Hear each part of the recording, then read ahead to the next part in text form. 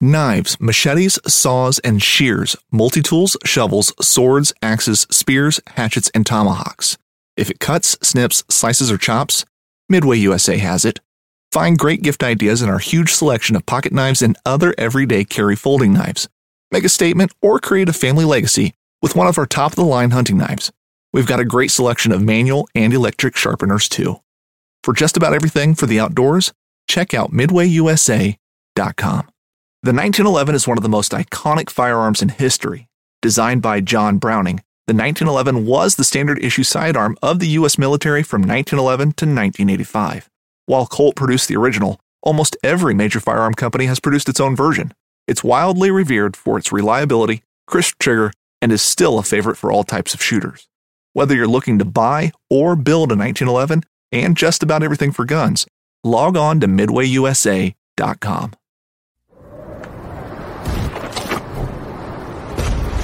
To hell and back is in the job description.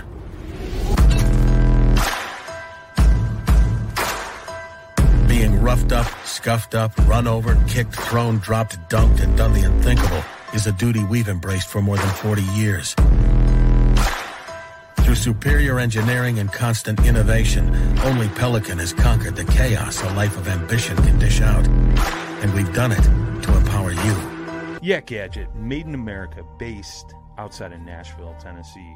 Yak Gadget offers all kinds of storage accessories, quick mount motor mounts, anchor systems, track mounted accessories, even paddles. Go to yakgadget.com and get your kayak decked out for your next trip out on the water. The 153 Bait Company, based in Troy, Ohio, make everything from plastics to custom painted hard baits. Hook 'em hard and hook 'em often. All of our baits are made to order and all of our hard baits are hand painted to order. So go to the153anglers.com to place your order today. What's up, everybody? Welcome back to The Real Down. As always, I'm your host, Jimmy. With me is Mr. Drew. What's up, dude? Not too much, man. Just excited to talk a little tournament. You know, kayak bass fishing. We had several events happen this weekend, so I'm excited. It's going to be a good show. Yeah, man. I'm feeling kind of off.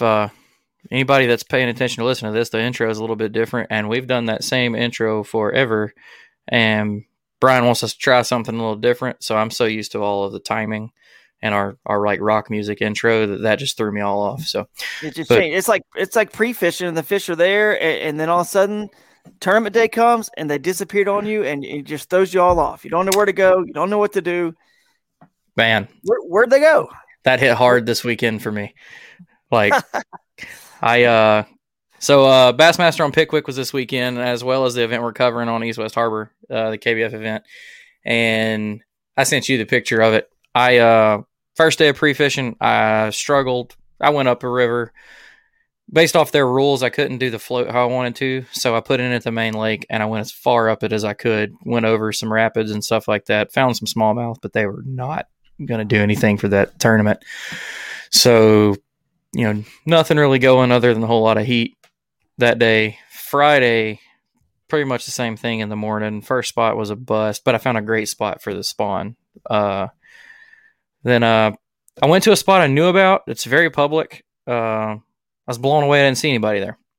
So I put in, like, you paddle around the point, 100 yards. Made one cast with a jackhammer. Or no, I'm sorry, with a new cross eyes chatterbait. Got nothing. I was easing around one stick up of grass, and I made a sidearm cast, and I just held the thumb on the reel, walked it around the bush, and I mean, giant fish just rolled over on it. I tried not to, get him, but she had it. So yeah, just picked her in, and she's 23 inch. She's 7'2". It's my first 7-pounder. I was excited and mad. I was like, God, I need that tomorrow. Yeah. So went from there. Went up, I went super skinny up a creek, saw some fish cruising around. I got to talk to you about that and ask you how to catch those kind of fish. Didn't make any casts, came out, was like, okay, I'm going to go east from where I was at, paddled east. I was like, all right, I'm going to fan around with a chatterbait. Made one cast, caught an 18-inch smallmouth, put my rods down, was like, I got this tomorrow. Because I'd been talking with the guys. We hung out with Mark Pendergraph, saw Riser, a bunch of the guys. Didn't seem like nobody was really like on him. I was like, cool. real quick, fast forward tournament day. Dan Perry gets to the spot. He's not fishing the spot. He just went from my launch. I told him, I was like, hey, let me know how many people's there. He texted me, said, just one guy. I said, cool, I got this. Put in the ramp, go around the corner. There's 2 guys sitting in the middle of my spot. And I was like, okay, this big area, I can fish this. It's not a big deal. As I'm getting closer to him, one of them's like, hey, I thought that was you. What's up, Jimmy? And I was like, I couldn't tell who it was. I get closer. Turns out it's some of the North Alabama kayak angler local guys.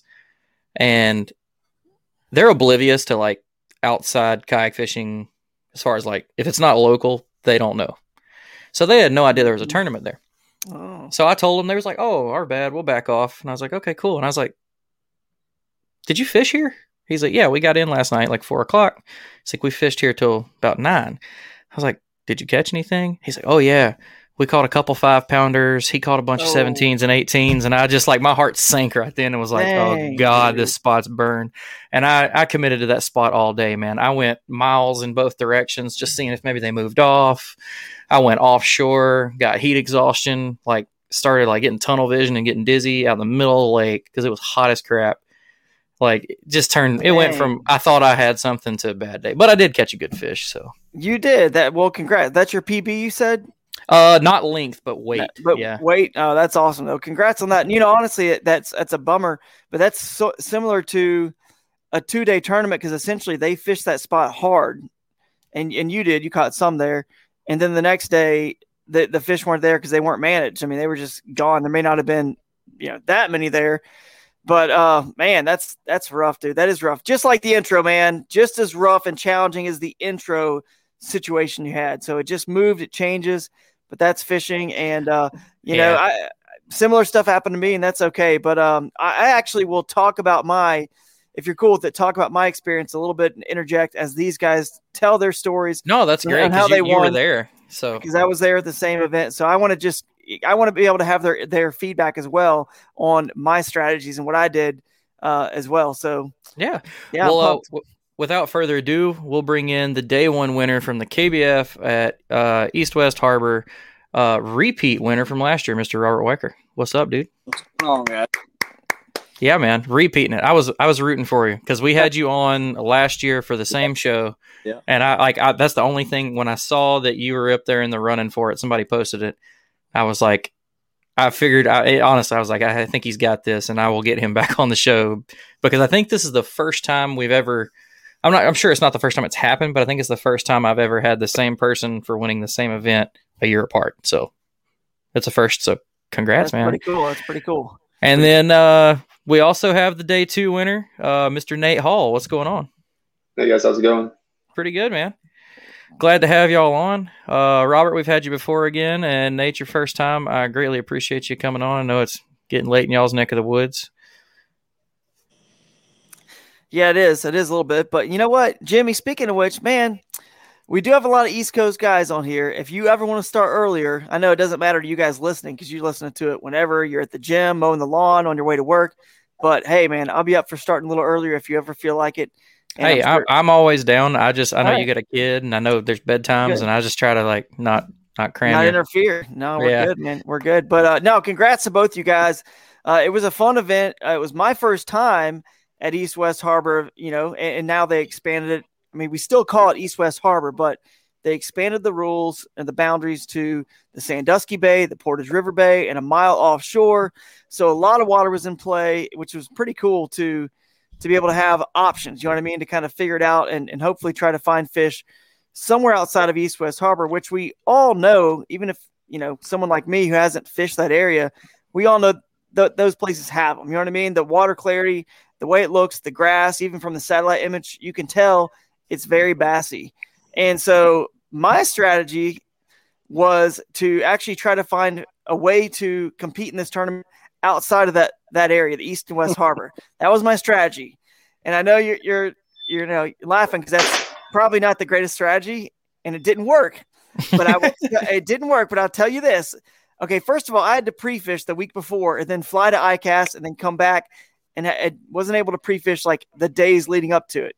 So, of course, I'd never been there before too, which doesn't help. But it doesn't really matter. I won Lake Dardanelle. I'd never been there. It was second place in Champlain, right? Never been there. It was tied for first in KBF Pickwick, never been there. So that doesn't really matter. Yeah, I don't think it really matters that much. But it doesn't hurt, I'm sure, right, to have some experience. I mean, Robert, you're proof of that. You know what I mean? Like, I was John laughing because I knew that there were rivers to play, and when I seen your name on the list, I even told my wife. It's a given. Yeah. Oh yeah. Here, and he's going to be fishing the river, and there's hammers in that river. So I was laughing because I was pretty well freaked out that you were going to slam the door on the smallmouth in the river. Oh yeah. No, there's some there was I found some fish in the rivers. I did in some backwater bays. I found some places and some little sneak holes that had fish. But I tell you what happened. Pre-fishing, there was more water coming down flowing in some of the areas, and I did a little bit better pre-fishing, but I actually couldn't fish all the rivers because, as you guys know, there's a lot of murky water coming in, right? And a lot of the rivers do have a lot of drum and catfish, and they're not really known to be bassy, and I just don't think they are there compared to, you know, East West Harbor and the largemouth, because the smallmouth that live there, I do not believe. Now you tell me if you disagree or if you know anything that I don't know, but the smallmouth there, let's say in the rivers that feed the Portage River Bay or the Sandusky Bay, they're so far away from the main Erie. I don't think those smallmouth are ever smallmouth. I don't think smallmouth move from the lake all the way up those rivers to spawn. I think that the smallmouth in those parts of the lake, that part of the lake, probably spawn in the lake, because that's just a long way through muddy water that isn't really, you know, what they want to look for to spawn, to finally get to the headwaters of some little creek or river where they could actually spawn. So I think those are resident smallies, and if they're residents, they unfortunately don't have the same forage base necessarily as the lake smallies, so they probably don't get as big, and that's what I noticed. But do you guys have any thoughts on that? Either one of you guys? I agree with that. I think that I think you were if you were going up in the rivers, you're definitely chasing resident smallmouth. You're not chasing real big lake smallmouth. But you also know that. I mean, I think you would agree that usually river smallmouth are longer than lake smallmouth.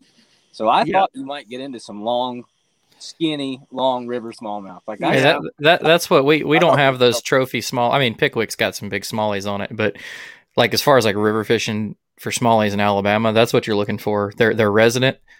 You know, a 19, I think my biggest one's a 19 3/4. And if it weighed 2 pounds, I mean, it was barely. And that's honestly what I thought. Cause I've never been to East West. But like looking at it on the map when Drew was talking about going up there, that's kind of what I figured too. Like you just said, that he'd get into some long, skinny resident fish, get them good kayak bass. I just remember that in Tennessee. I'm not familiar with the smallmouth fishing in Ohio, aside from the lakes, but south. No, it's true. They're long. They were longer on Champlain, and I was up in some rivers. But Nate, I know you know how to catch smallies in inland rivers and in Ohio and other places too. I mean, all over. I mean, do you think they're do you think they're longer in the river? Do you think it's possible? I mean, to win a tournament like East West Harbor up the rivers when the rivers in Ohio inland aren't, you know, really typically the best compared to other rivers in the country? I honestly don't think so. I kind of figured going into it that it was going to be either Main Lake or one of the harbors that was going to win it into it. Yeah, I thought so as well. But I still tried the rivers, and I only had 2 days to pre-fish, and, you know, somewhere I'd never been. So obviously you got 2 days. You can't try the rivers, the harbor, offshore. You can't. You either need to commit to offshore, use your electronics, graph like madman, and find some you know, GPS locations, find some fish, right? Some structure. And then pray to God that the weather doesn't mess you up. You know what I mean? That's strategy one, which is risky. So I didn't do that. Then I thought East West Harbor, I could go try that. And I said, I just don't want to be around people because this is still something I want to enjoy. I still have fun fishing tournaments. I want to have fun when I'm fishing them. So the way I like to fish to have fun is to kind of be away, alone, wild fish. Now, it doesn't always win, as we saw, obviously, and we've seen many times. It doesn't always win, but that's the way I like to have fun. So that's what I chose. And I did find fish. I'm telling you, pre-fishing, I had some areas that I did find some decent fish.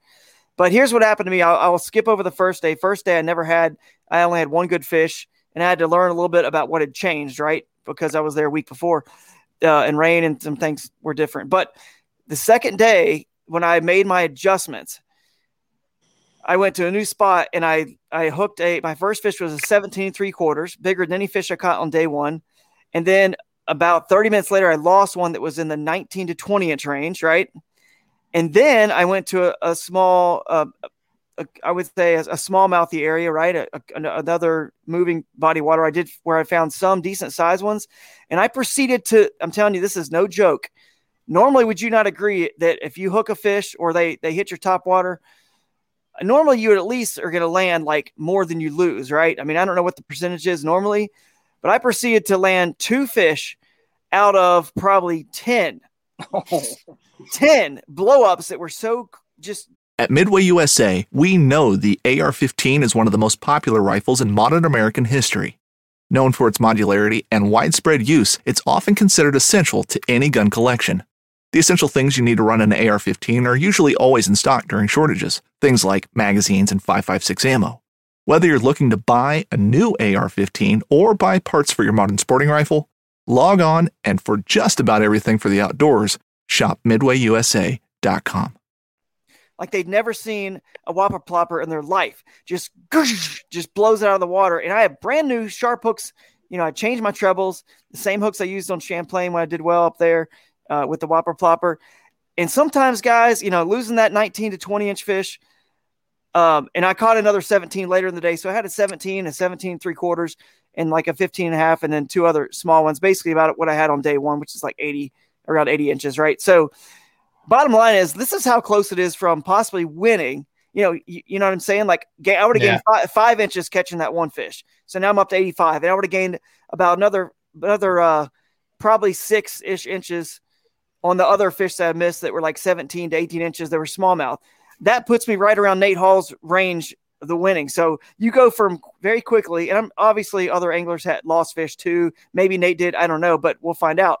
But that's just how it should be. I think inspirational, a little bit hopeful to people who did finish, downrighted in the 20s, out of the 100 something people or the 80 something people, 20 or I think 32 on day 2, that's how close you are to winning. Oftentimes, I mean, you just get one big kicker or a couple fish that you missed, you land them. It just flip flops like that. So that was my experience. I loved it. And I definitely will say this. I drove a long way away in the morning, an hour from where I was staying. And then I drove again. I spent about 2.5 hours of my day driving. I moved like 3 or 4 times to different locations. So it was nuts, but I did find fish in lots of places there. I enjoyed it. I can't wait to get back and maybe with some electronics, check out some offshore stuff. And just my goal is still to try to compete in that event every year and never fish East West Harbor. That's what I'm going to do. Well, before we get too far ahead, while we're talking about it, first, let's let y'all introduce yourselves. We kind of skipped over that. Tell us a little bit about yourselves. What got you into, tournament fishing out of kayak? And then I want one of y'all to break down East West Harbor for us, for anybody that's, just looks at the map and just sees a big harbor. So, Nate, tell us who you are, man. So I'm Nate. I'm from Pittsburgh, PA. I got into fishing a lot when I was a real young kid, like 9, 10 years old. I got into high school. I started playing soccer, and that kind of took over my life for that portion of it. And then went to college, got back into fishing, found kayak fishing actually on YouTube, and then just started kind of Googling kayak fishing clubs around Western PA. Found a few, joined them up, started fishing tournaments, and been hooked ever since. And now you have a new obsession. Yeah. Who's your YouTuber that brought you to the light? I believe it was Greg Blanchard. I believe that's the first one I saw. There's a lot of good ones, Drew included, that have good YouTube, but Greg's is, I don't even know what's different about it. It may be just the amount of content. I don't know, but 9 times out of 10, that's the first kayak fisherman on YouTube people see. Honestly, I hear that more than Chad. And, Chad and Gene, flooded YouTube with kayak fishing, but everybody finds Greg. Well, that's awesome, man. Well, Robert, Mr. Repeat, who are you, man? Robert Weicker, Marietta, Ohio. Moved here from Tennessee about 4 years ago. Started kayak. You're right. Started kayak fishing in 2014 with KBFTN. And Craig Dye, Ron Champion, they were all down there in the club then. I've bass fished my whole life, but I went down there nervous as it gets, never fished a kayak tournament. I showed up with a Cuda 14 with a 4-inch depth finder, Walmart paddle. I mean, next to nothing. And Craig and Ron came over to help me unload my kayak, and they admired all my stuff. They made me feel like one of the guys right off the bat, and that hit a switch right there immediately. I was like, man, nice. I mean, me there with these guys and all their decked out equipment, and I had that. I mean, my Cuda, I fished on it for a long time. It was a great boat. Still is a great boat. Oh, yeah. But my finder and electronics, I couldn't even read the screen, and it was just my whole setup was a wreck. They helped me rearrange everything, and they got me hooked into it big time. And I've never left it. I've fished the bass boat stuff for a long time. I fished the FLW Costas as a co-angler 2 years ago, the Northern Costas. Fished the whole series and realized that's why I like being in my kayak. I don't like being in the back of a boat. I don't like running 100 miles an hour. I think kayak fishing makes you 100 times better fisherman than running around finding the good spots. I agree with that 100%. I didn't know they made 4-inch fish finders. I didn't know they made. I think this is 4 inches, guys. I think this is like my phone. That's impressive. A 4-inch fish finder. The Garmin Striker 4 is literally that big. Is it? Like a buddy of mine runs it on his creek boat. It was and that HCI 4, I think is what it was. Heck yeah. That's cool, man. That's cool. That's a great story. Those are good guys too. So that's awesome. And if them KBF TN guys, any of them Tennessee guys can help you with anything, they're going to teach you how to set up your stuff and spend way too much money. Yep. Every Tennessee angler I know has got either a killer setup or multiple kayaks. Yep. Like money signs. Like they spend money on kayak fishing. Which there's cool a lot too. of hammers that come out of Ohio and out of Tennessee. Everybody talks Texas and Florida. I'd put any of my Tennessee, Ohio guys on those guys at any time. Well, it's funny to look back because Russ Snyder, Josh Stewart, Craig Dye, Ron Champion, they were all fishing that little trail when they started whenever I started. Like all the hammers were fishing around right there in the same area, and we were all just getting into it, and now we're spread all over the country. I know, that is funny. And it's pretty cool, though, that you did that out of a Cuda 14, too. You know, even though I'm not with Jackson, I designed that boat, and, man, it was just a really cool boat. I loved it, and it was one of my favorites for so long, and still, like you said, is a great platform even to this day, even though they don't make that one anymore. But that's really cool, man. So it's always cool to hear people having really cool experiences out of boats that maybe you design or products that I've had a hand in, and so that's really cool, man. And it makes me feel really, really proud and special that it gave you some awesome memories for you and your family. So that's cool. I think that's the reason why I like my Pursuit as much as I do, because they're kind of designed. The design's kind of the same. They're really long, narrow, fast. And I like them both the same. I've been in both of them. I owned 2 Cuda 12s, 2 14s, and 2 Kilroys in the time I lived in Tennessee. Yeah. Well, for sure.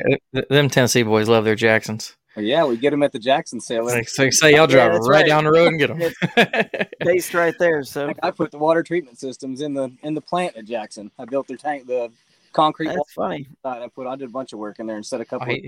He had them connections. Yeah, he did. Yeah, he did.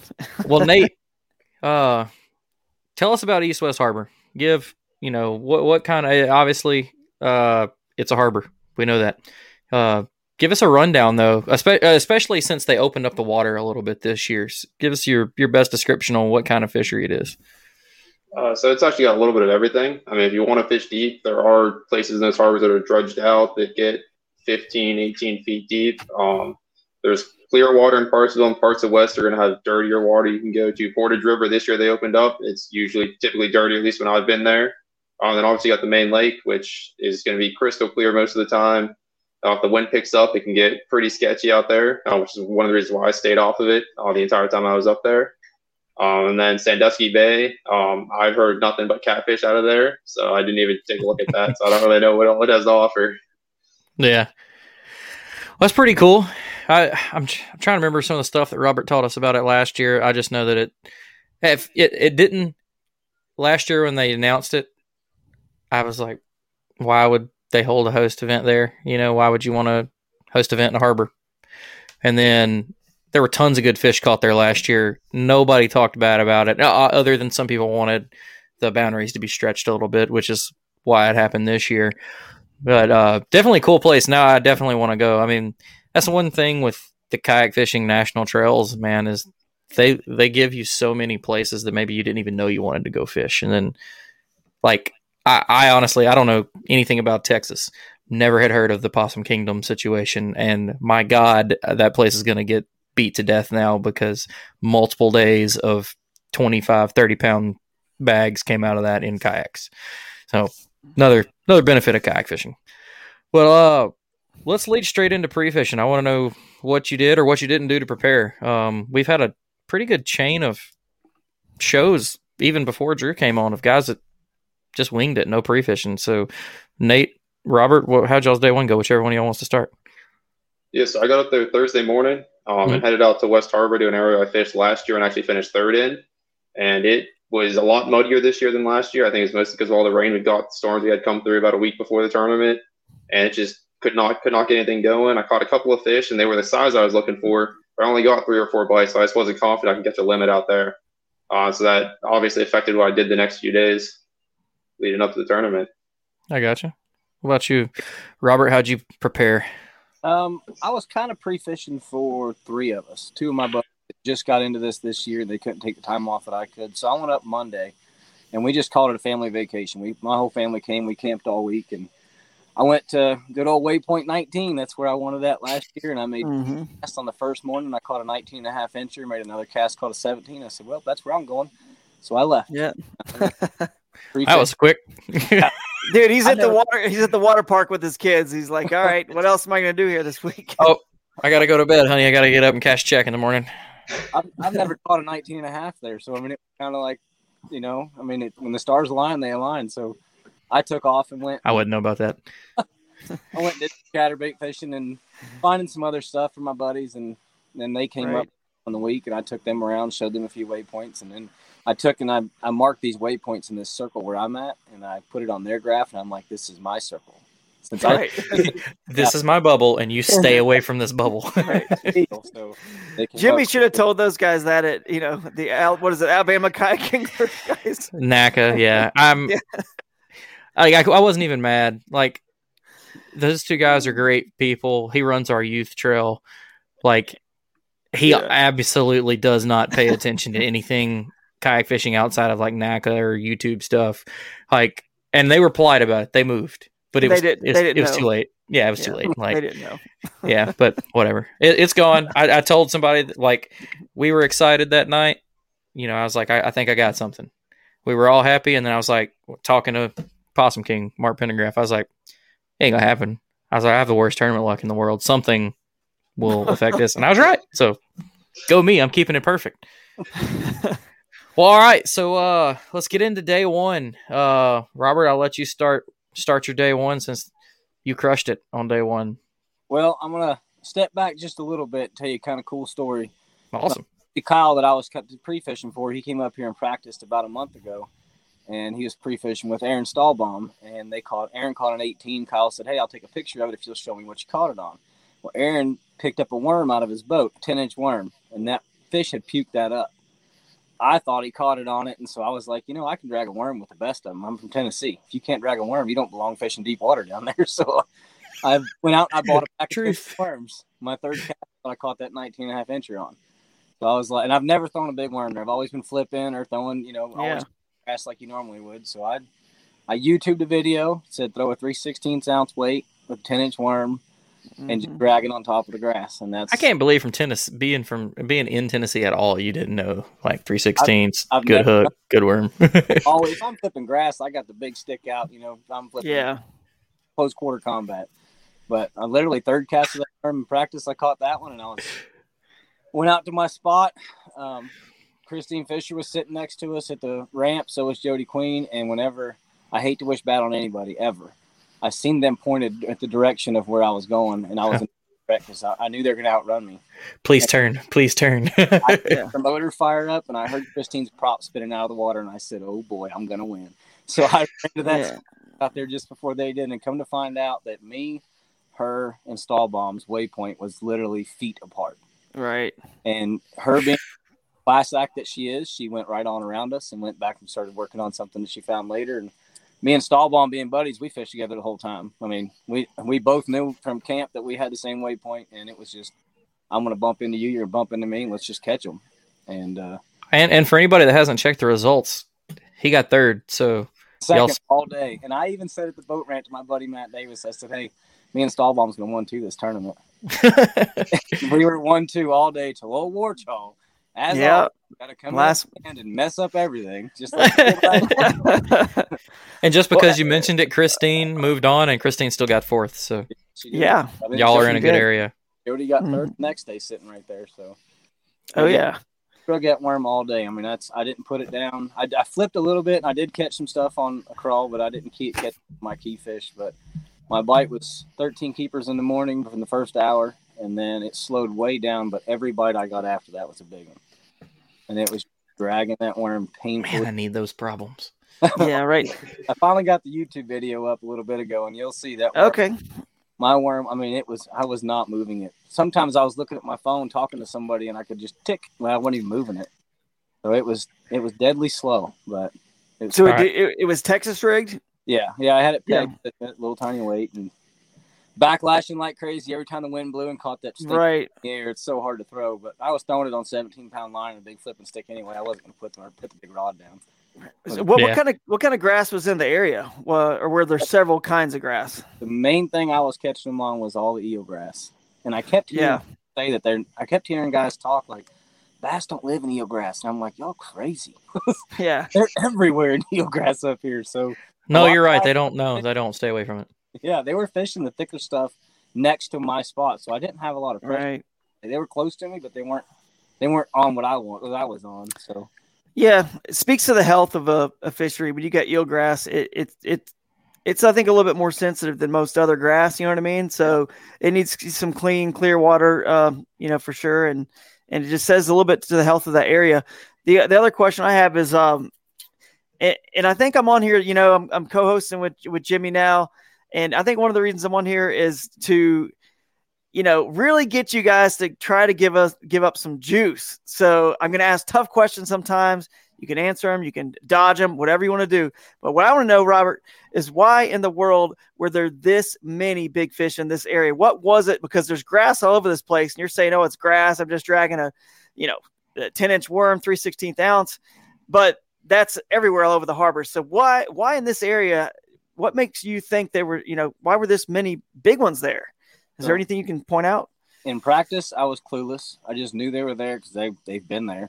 Right. On day one, I was completely clueless. I just obviously knew they were there. But day two, when it was glass calm, there was 500 million bluegill, 1 inch long, 2 inches long, popping the top of the water. And they were loaded, and the bass were chasing them everywhere. And they were only over in that big section of eelgrass. You could sit there and the water was boiling in that little 50-yard circle. Fishing like a local isn't just about catching fish. It's about connecting with the environment and the people who call it home. It's about hearing the stories and traditions that have been passed down for generations and sharing unforgettable moments with the people you meet along the way. Fishing like a local is having an experience that stays with you forever. And with Fishing Booker, you can experience it too, no matter where you are. Discover your next adventure on Fishing Booker. That's wow. Awesome. But wow. Everybody else seen it too on day two, and they all came to the party. Yeah. How tall was the eelgrass, by the way? How close was it to the surface? It was all the way to the top. It was 6 all the way to the water, and it was all the way up. And there was a lot of it mixed in with some other grass, but the only place I could catch them was just in the real thin, isolated little patches. Like it wasn't crazy thick. So just because it sounds like if you got video of this, it's going to be really cool. Give yourself a shameless plug where people can see that. What's your YouTube? Wikers Outdoors. I'm going to have to check that out. It's a new channel. I've always hated GoPros because I don't like messing with editing. I mean, I spent 13 hours editing the video for the weekend. So, I mean, I'm not good at it. I don't have the good software and everything, and I finally just decided to stick with it. So it's been fun, and it's making some cool memories. I got my daughter's first deer hunt on there and stuff this year, and so it's been fun. That's cool. I record most everything I do. I always say I'm going to learn how to edit, and then I never do it. I just use the clips for myself to like look back on, or like if I'm fishing the same spot, it lets like this is what the weather was like, and you had a good day. This is what the weather was like. You had a bad day. I use it just as a reference. Well, on to Nate. Tell me about your day one, man.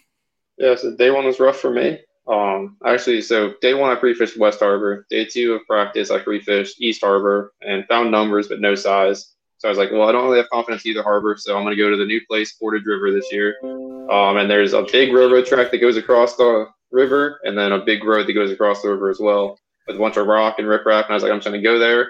I'm going to throw a jig, throw a tube, and crank it all day and see if we can go with any size. And there was no size there to be found. It just dink after dink after dink, and that was my day one. Golly, man. I can't stand when I think Drew said something about everything looking fishy. I can't stand when there's a situation where like everything tells you this is where it's going to happen and absolutely nothing happens. That was me when I went up, like how I fish for river smallies up here. It's when it's as hot as it gets in summer, you hit the rivers and that's where they're at. And I did that and there was nothing. Like I was catching smallies like this big. I caught a couple decent sized largemouth that I have no clue why they were in. I had 86-degree water and they were sitting in like 8 inches of water. Why? Like, why are you there?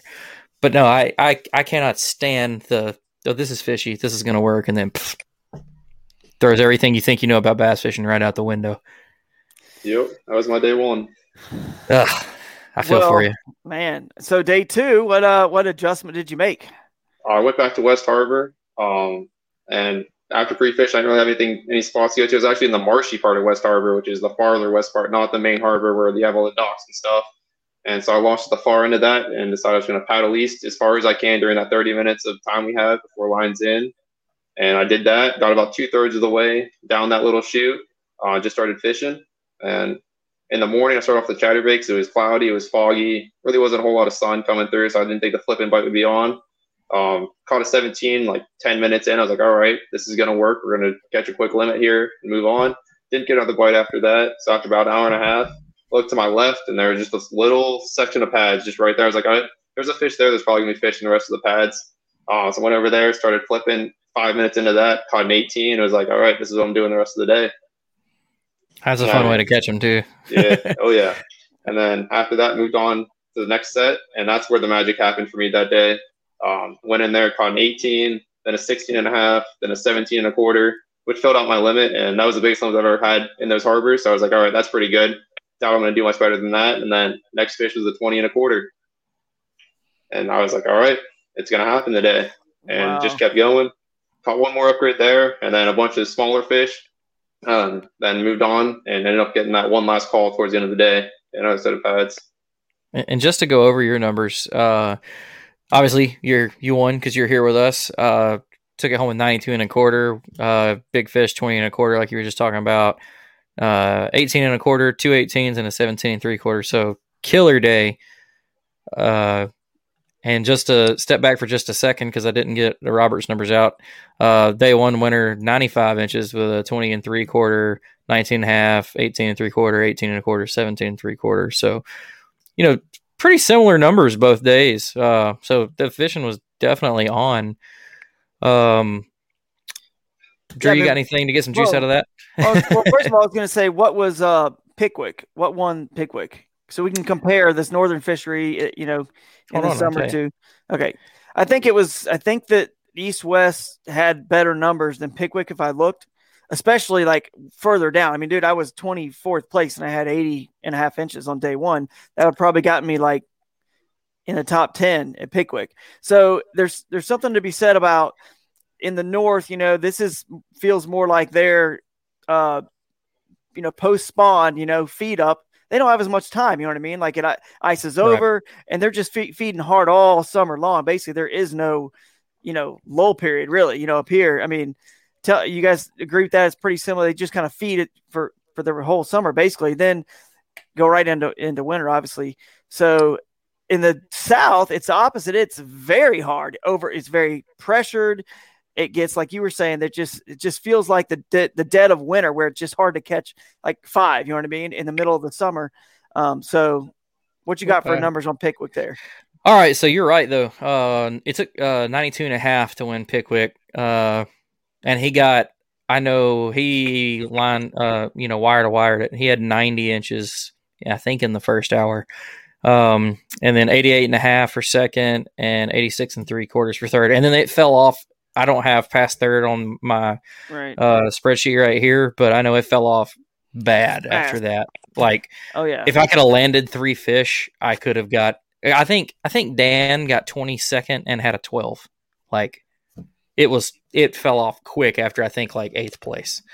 So and the numbers were way up. Just for comparison, 95 first place for day one, 91.5, 90.75. you didn't get under 85 inches until 10th, so still up there pretty good. And then day 2, 92 and a quarter was the wind, 90, and then fell off a little bit, but still 7th place.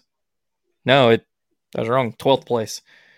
So yeah, definitely fishing way better than the Pickwick numbers were. Yeah. All right. A lot better this year than it did last year. It was 80. It was 80, 89 and a half last year, and compared to 95, and then it was 87 compared to 92 on day 2. So, was it about the same time of year? Same time of year? My memory on Facebook showed me the day that this year. It showed me there was a memory came up the day after the time I won last year. So yeah, same time.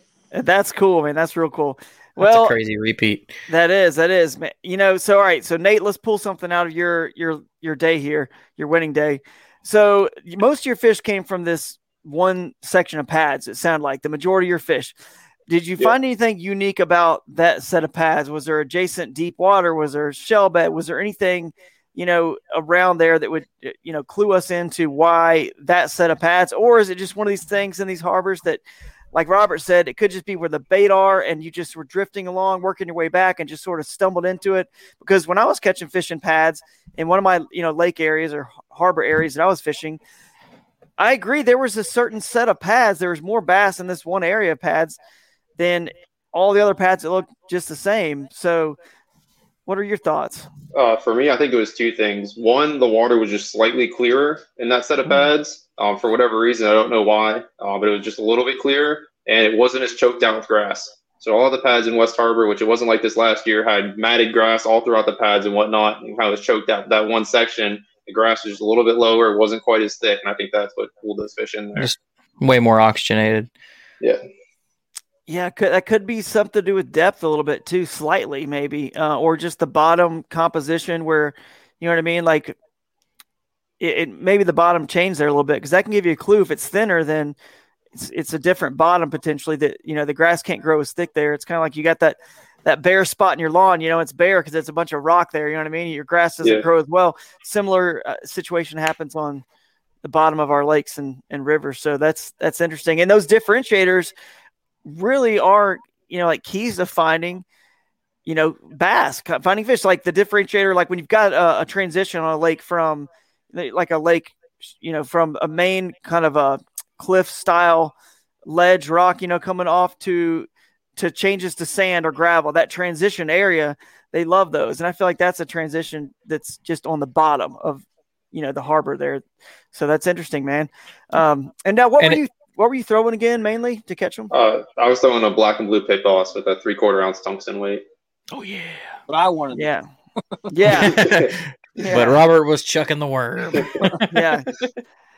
Now, well, here's another question, Jamie. This is interesting because the winner at Pickwick had his fish early, and you know, on my podcast that we just changed the name back to the River Bassin podcast, which we'll be doing some of here. Ken Morris and I will on the Paddle and Fit Network. I've always told people, especially mainly in the South, in the summer, that's the only time I feel like, you know, being out early, getting that bite, taking advantage of that early morning bite, really, especially at rivers, because I feel like rivers, you can just catch them all day long. But only time I really feel like it may matter to get up early on a river is in the summer, that low light, and it applies up to lakes too, obviously. And I think that maybe is what, you know, got him those fish on Pickwick. I mean, do you think there's some truth to that? Because look, you guys were catching fish all day long in the summer up north, and then he had his fish early down south and won. Something that I saw, and it's funny because me and Riser talked about it, the same thing. Me and Riser, if we ever run into each other, we always compare. And, you know, we both agreed that it'd either go 2 ways. Somebody would just land on freak fish, you know, where you might get 5 bites all day and they're 5 good bites. But, you know, putting money on that somebody was probably going to wreck them early. Yep. And something a lot of people noticed was the water temperature difference between morning and like 10 a.m. was insane. Like it'd be, well, in the areas I was in, you'd have mid to high 70s And then by 11:30, it was 86 degrees. And, they just more active before they did their, normal like summer go out deep, or they stage up wherever they're going to be. What was weird for me when I was on them was 11:30 in the afternoon, the water was 86 degrees, and I was catching them in 2 foot of clear water around nothing. Well, the one I caught around grass, but the other bites there was nothing there. Like no dead grass, no live grass, no rocks, no shell bed. Don't know why they were there. Some of the other guys I was talking to, they were catching them super shallow all day, flipping, basic summer fishing, shady spots. But I may have to reach out to Josh. I'd like to know how he caught them. I haven't heard. I've talked to a bunch of people. Nobody's said. I'd be curious to know how he got 90 in an hour. Yeah, Josh Deal, right? Is that you say his last name? Mm-hmm.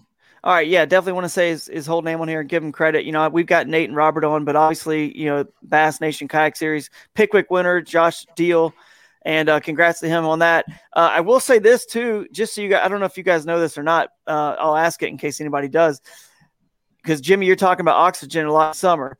Do you know when the time of day, right, or 24-hour clock, when is the lowest period of oxygen in a body of water? Does anyone know? I know the answer. I'm just curious if anyone knows, because you're going to be surprised.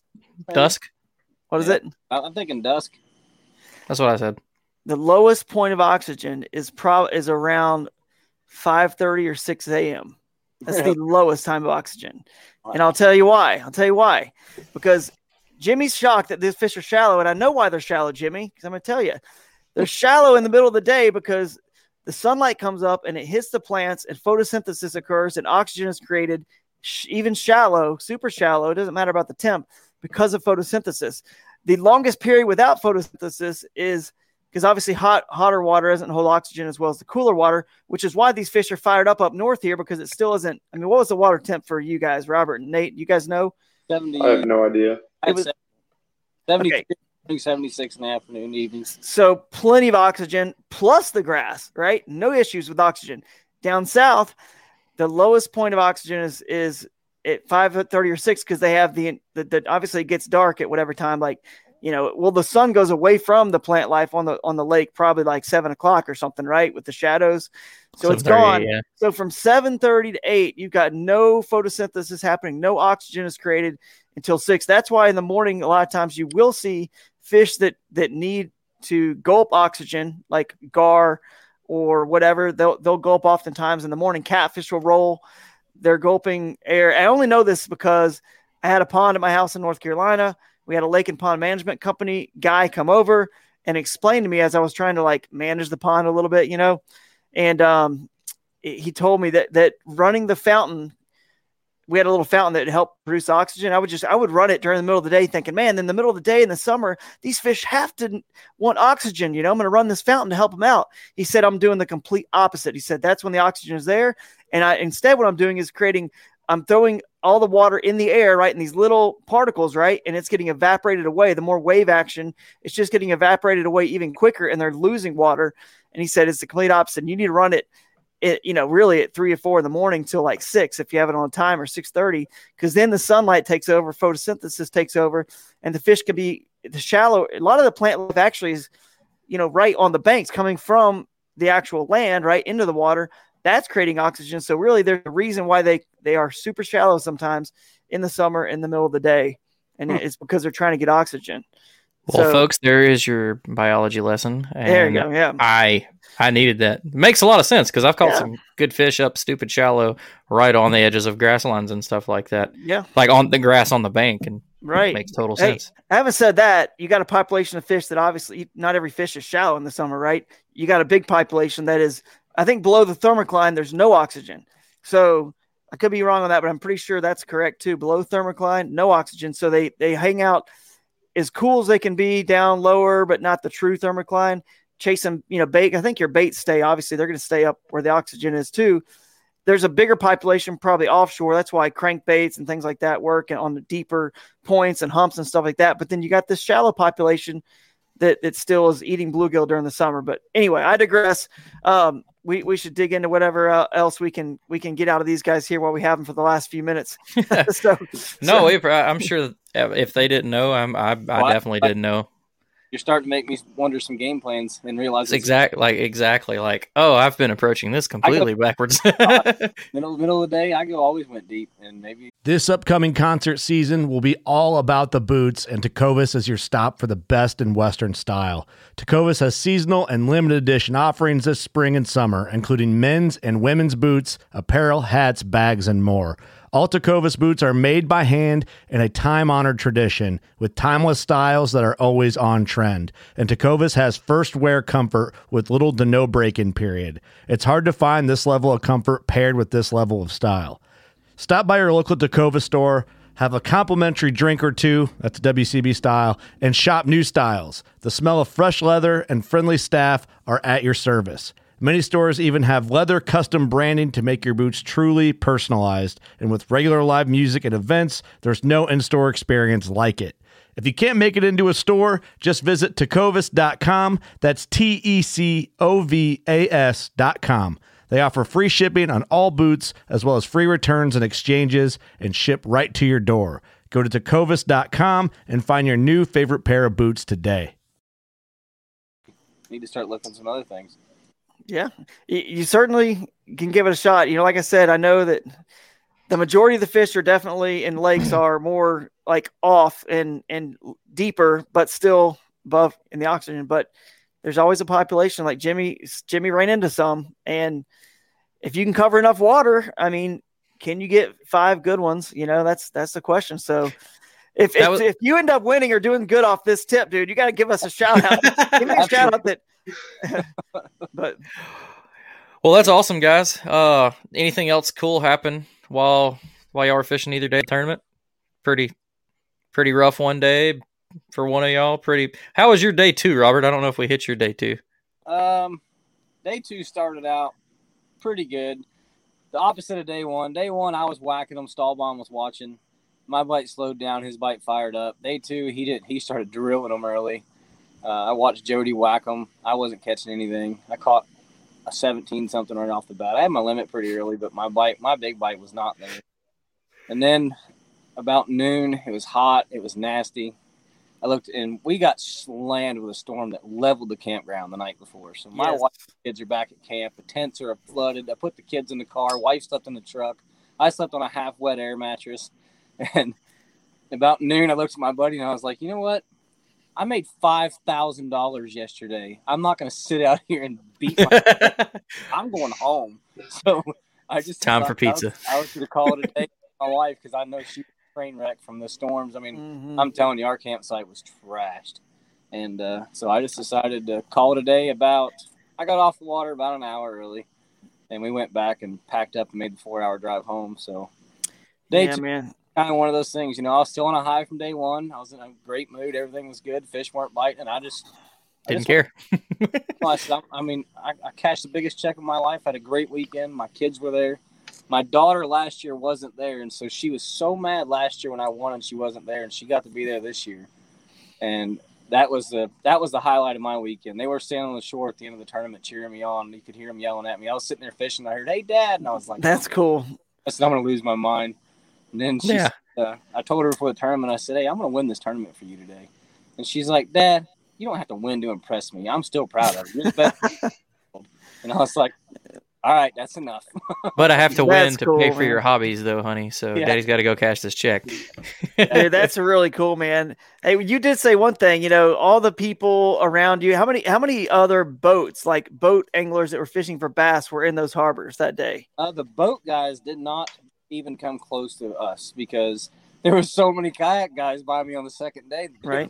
Guys were like, "I'm not going over there." First day there, I didn't have hardly any company. Me, Christine, Jody, and Aaron. That was it. Day 2, my Lord, everybody came through there. Now nobody did anything wrong. You know what I mean? They were just they were in the area. Yeah. If my fish were cruising, they were getting pressure. I don't know if my fish were in that one spot because they were there for a reason, or if they were cruising through when I caught them day 1. So the pressure was definitely real on day 2. And I was just like, I'm going home. My wife, I know my wife needed help with the campground. I wasn't going to let her just deal with it all by herself. So yeah, that's cool, man. Did you sit on that spot on day one, even when you weren't catching them, and just so no one else could pull in there? Did you just actually sit there the entire day and hold that spot so nobody else would pull in? I stayed really close, and I kept looking back at Jody and Christine. Right. And I was nervous that if I did move, because I have got, 130 waypoints in that bay. I mean, a bunch. And just a few key ones, and I was afraid if I moved, they would pull up. And I left for about 30 minutes, and they never moved a muscle. And then I told them at the weigh-in, I was like, I've never met them in person. I mean, not everybody knows who they are. And I told them, and I was at the check-in, I was like, I want to tell you guys I got all the respect in the world for you, because when I left, you guys never pulled up, and you guys sat there and watched me whack a 20 3/4 right before I left. I mean, like 30 minutes before I left. And he said, no. He said, we're not that kind of people. We've seen the day you had, and there's no way we would never do that to anybody. No. Yeah. They're class acts, man. Yeah, I was very, very, because I was scared to death to leave, but I knew my other spot hadn't been touched, and I had to go look at it. Yeah. They didn't. No, they're class, and that's a proper way to do it. So anybody listening to Fish's tournaments, that's really is the way to do it. I mean, you just got to know in your heart, like, you didn't find that exact spot, and you only know about it now because you saw him catch it.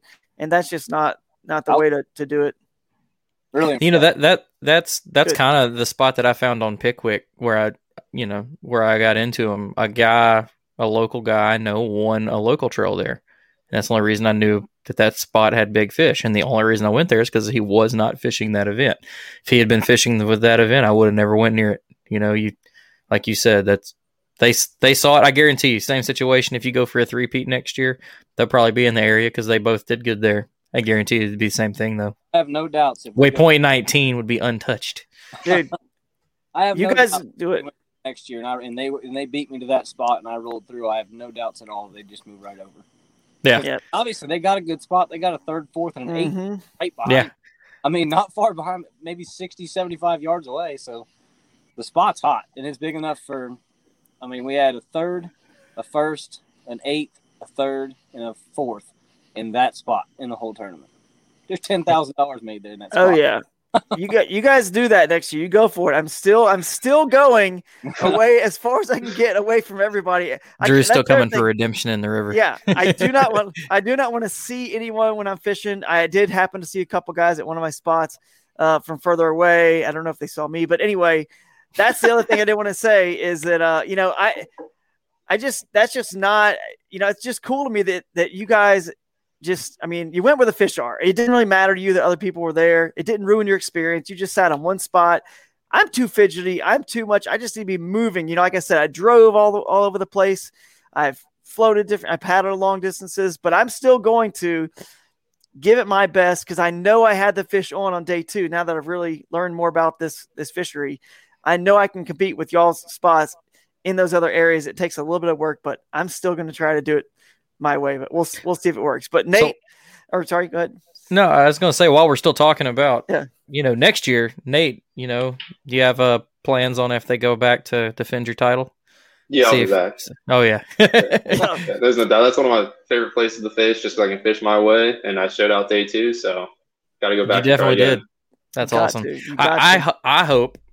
And I would hope both ways. I hope I can have Nate on as repeat and Robert three-peat, but I also hope that I can have Nate and Drew. Drew, if you make them, maybe if Drew gets first and Robert gets second or vice versa or whatever, we'll do the same show again for the third time next year. That'd be cool. Dude, I just want to prove that it can be done outside of East or West. I'm telling you, man, that's my new goal. It is, man. First place, and then I end up getting second. I'm not on the show. I'm going to be a little upset. Oh no, I'll have you on. If you get third, I'll have you on because of the repeat and this conversation right now. This will happen again. I may just have you on even if you don't show up next year, so we can talk about it. Yeah. Do you guys remember if Chad said? Someone told me. I think Ken Morris. You guys know him real well. I know Nate. You're friends with Ken. That didn't Chad say something like next year this may be a super trail stop that's a 3-day event and they may open the boundaries up even more and maybe even Lake St. Clair? Did I hear that? Yeah.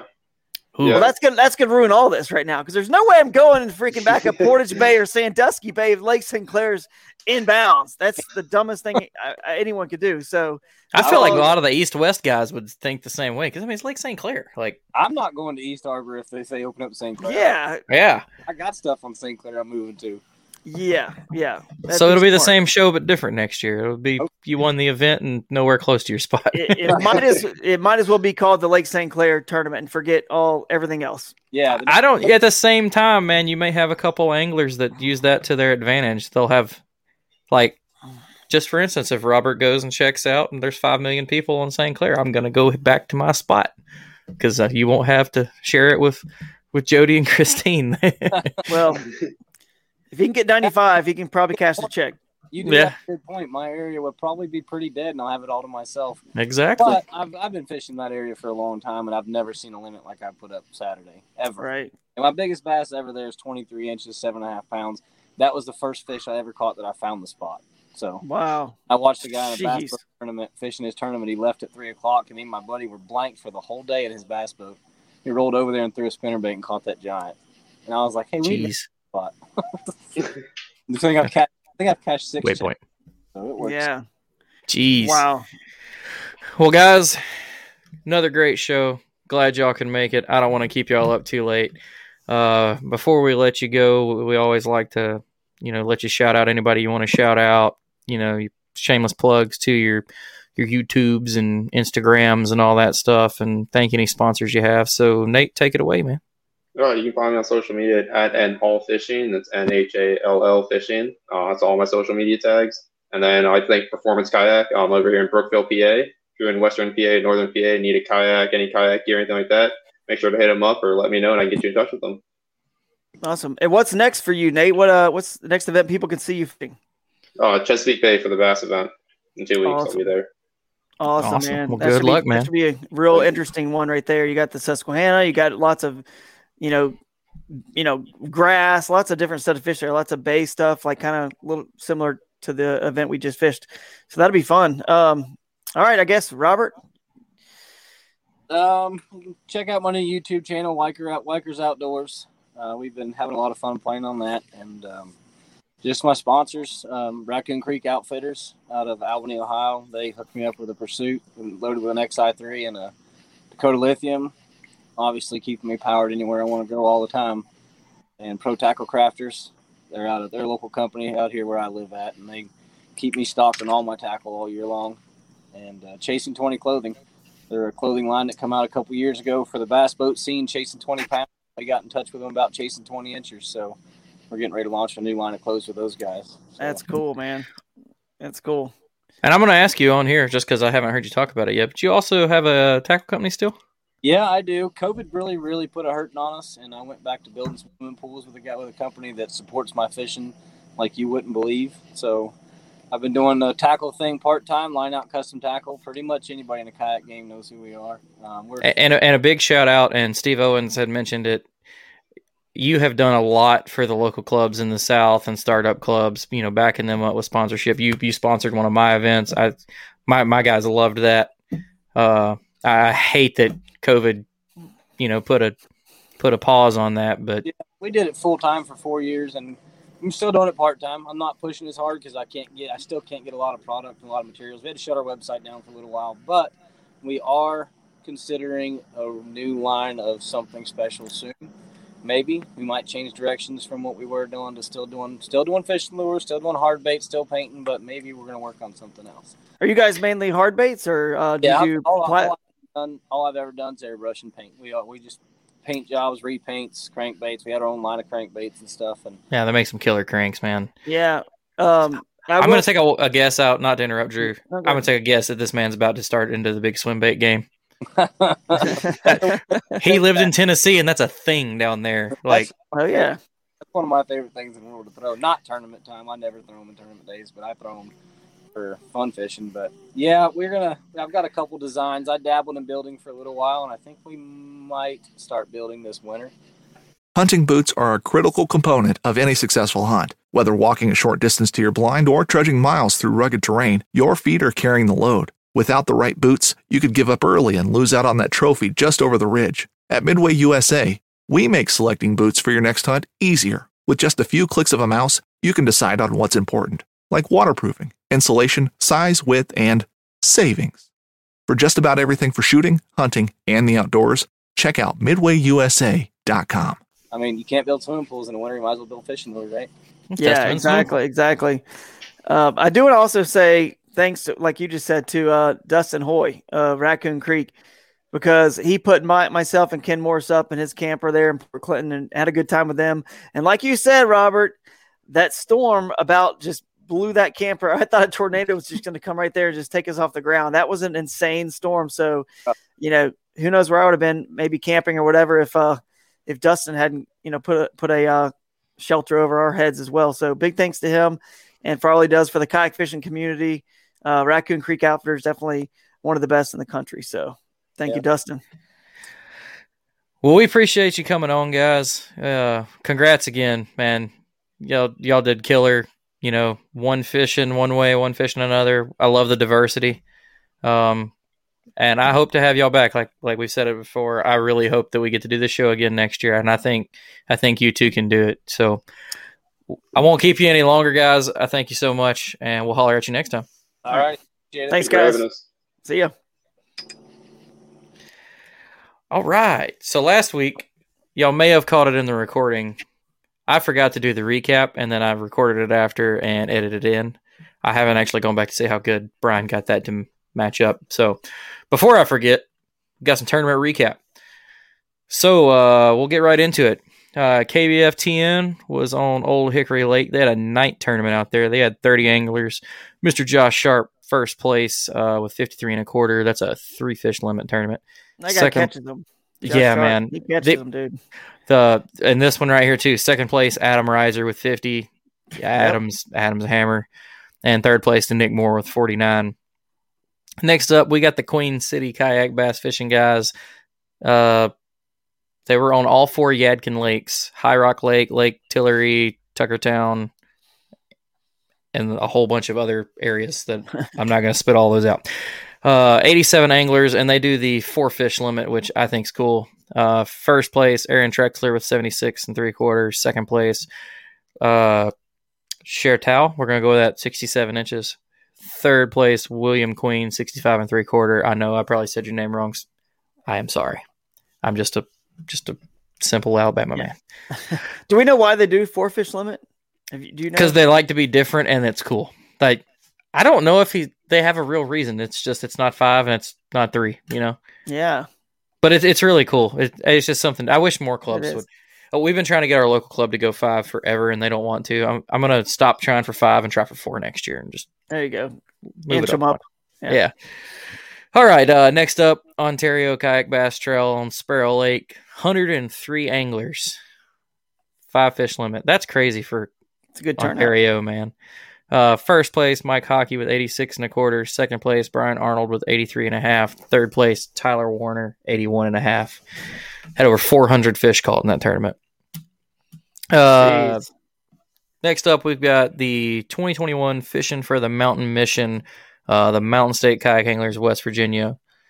100 anglers, 5-fish limit. First place, Mike Holcomb, 78 1/4. Second place, Jordan Ross, 75 1/2. Third place, Storm Carver was 73 3/4. It was a prize-only tournament, and everything helped charity. So I love to see that. We make sure we get all those on here. Moving on, the Peach State Kayak Anglers out of Georgia were on the Ocmulgee River. Ocmulgee, yeah. That's right. Shoal bass. Oh. They had 30 anglers with a 5-fish limit. First place, Dylan Lowry with 85 3/4. Second place, Jason Smith with 85. Third place, Travis Dawkins with 83 1/4. So the top 2 is really close. Mm-hmm. Next up, Kayak Anglers of Missouri. They did a radius of the Columbia City Hall, so 50 miles around Columbia City Hall. That's a cool thing to do. I like that. Yeah, I like that. That was the old school river bassin way we used to do it, the radius. Fish all the rivers within 50 or 60 miles.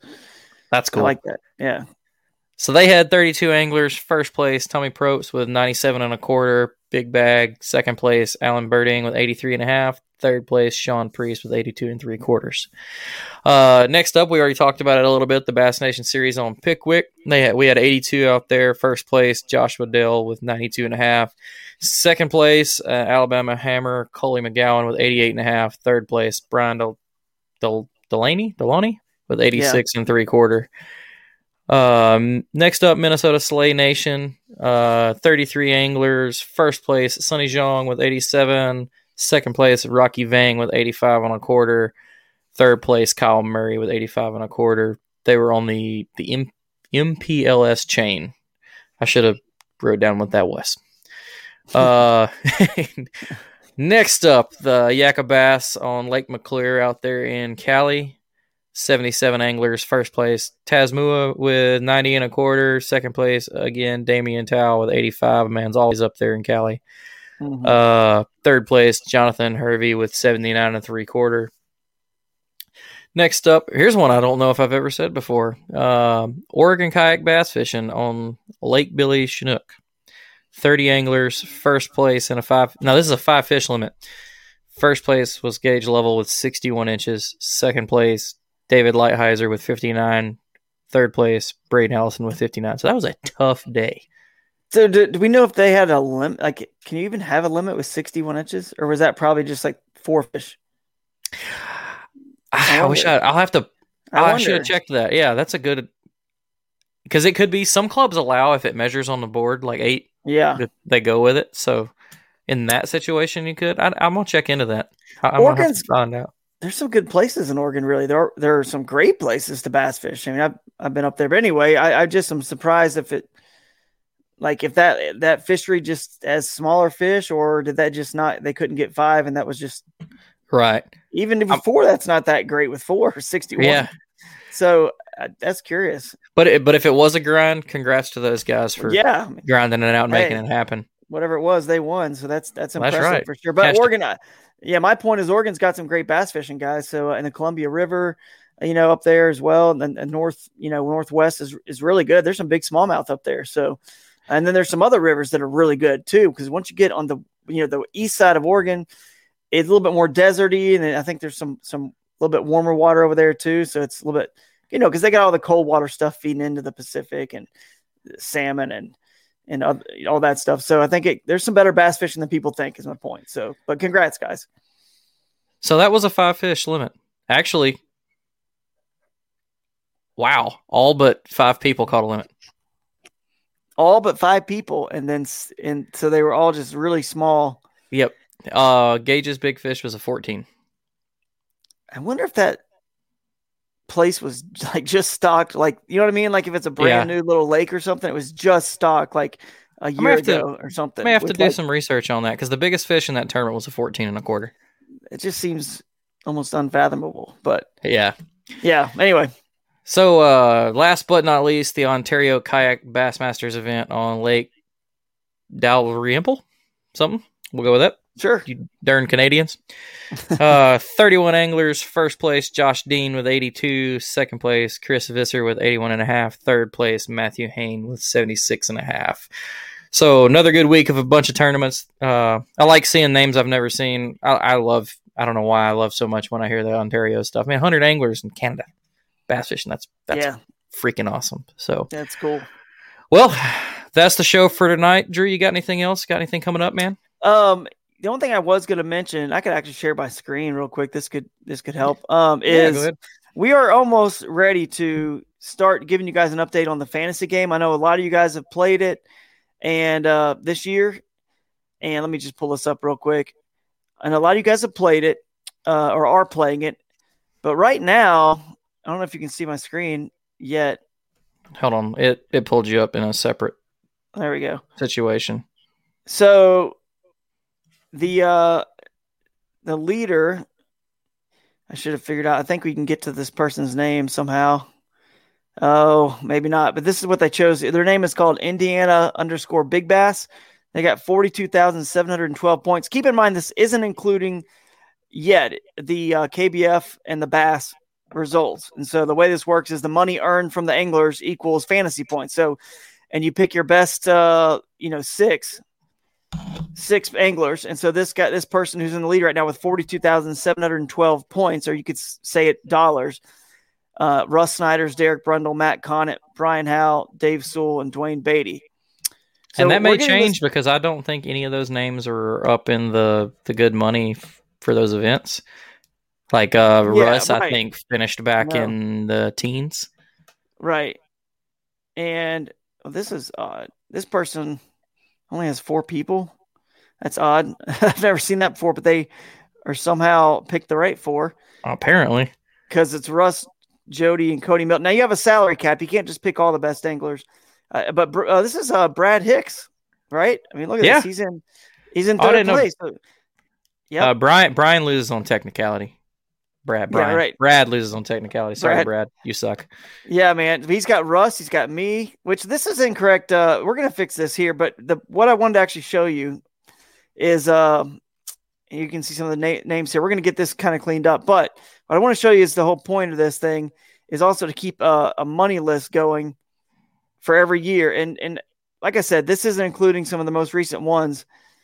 And you can see here that Russ Snyder's is $24,611. Mark Pendergraph has got the straight $20,000 from the championship, in Possum Kingdom. Jody Queen, again, this is going to go up for Jody because he just won at $14,000, $13,000 for Brian Howe. Cody Milton's almost at 10. I'm right there at 7,000 something. Alex Miller, Guillermo Gonzalez at 5. And then, of course, Robert's going to be right here in this 5,000 range when his money gets put in too.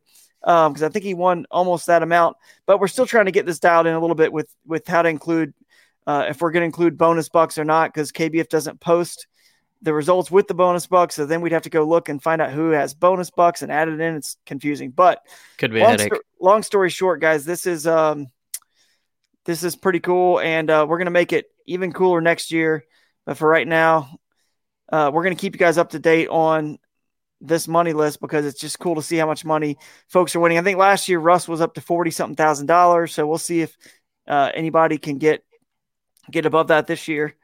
And we'll just scroll down. I'll scroll down the list, and people, or if people are watching this on YouTube, you can kind of see some of the names and where everyone's at. And again, this isn't all, we got to include some last few things here. I know Christine just got some checks, so she's going to be moving up. So, should be fun to follow along. So we'll try to give you guys a little bit of an update on that every once in a while. And, just see how the Hammers, the top guys in the nation are faring in terms of actual money won. And then, when we can when it's all over with and there's a winner, we can have the winner of the fantasy thing on. Maybe have some of the anglers that made it worth it for them on. We'll do something fun with it. Yeah, that'd be cool. All right. Well, all right, man. Another good show, Drew. Thank you as always for being part of it. Man. For everybody watching and listening, like it and share it and check everybody out. Check us out on our social stuffs. And I had a couple people reach out and actually make I always say it, if you want your event mentioned at the end of the show, I actually had people do that. So that was cool. It's been a while. Very cool. All right, guys. Peace out. And don't forget, you can still catch them shallow in the middle of the day in the summer. That's right. Oh, man. All right. I'm not even ready. I'm over here laughing about this. Don't even have the closer pulled up. All right. Good night, everybody. See ya. Thanks for tuning in to another killer episode on Paddle and Fin.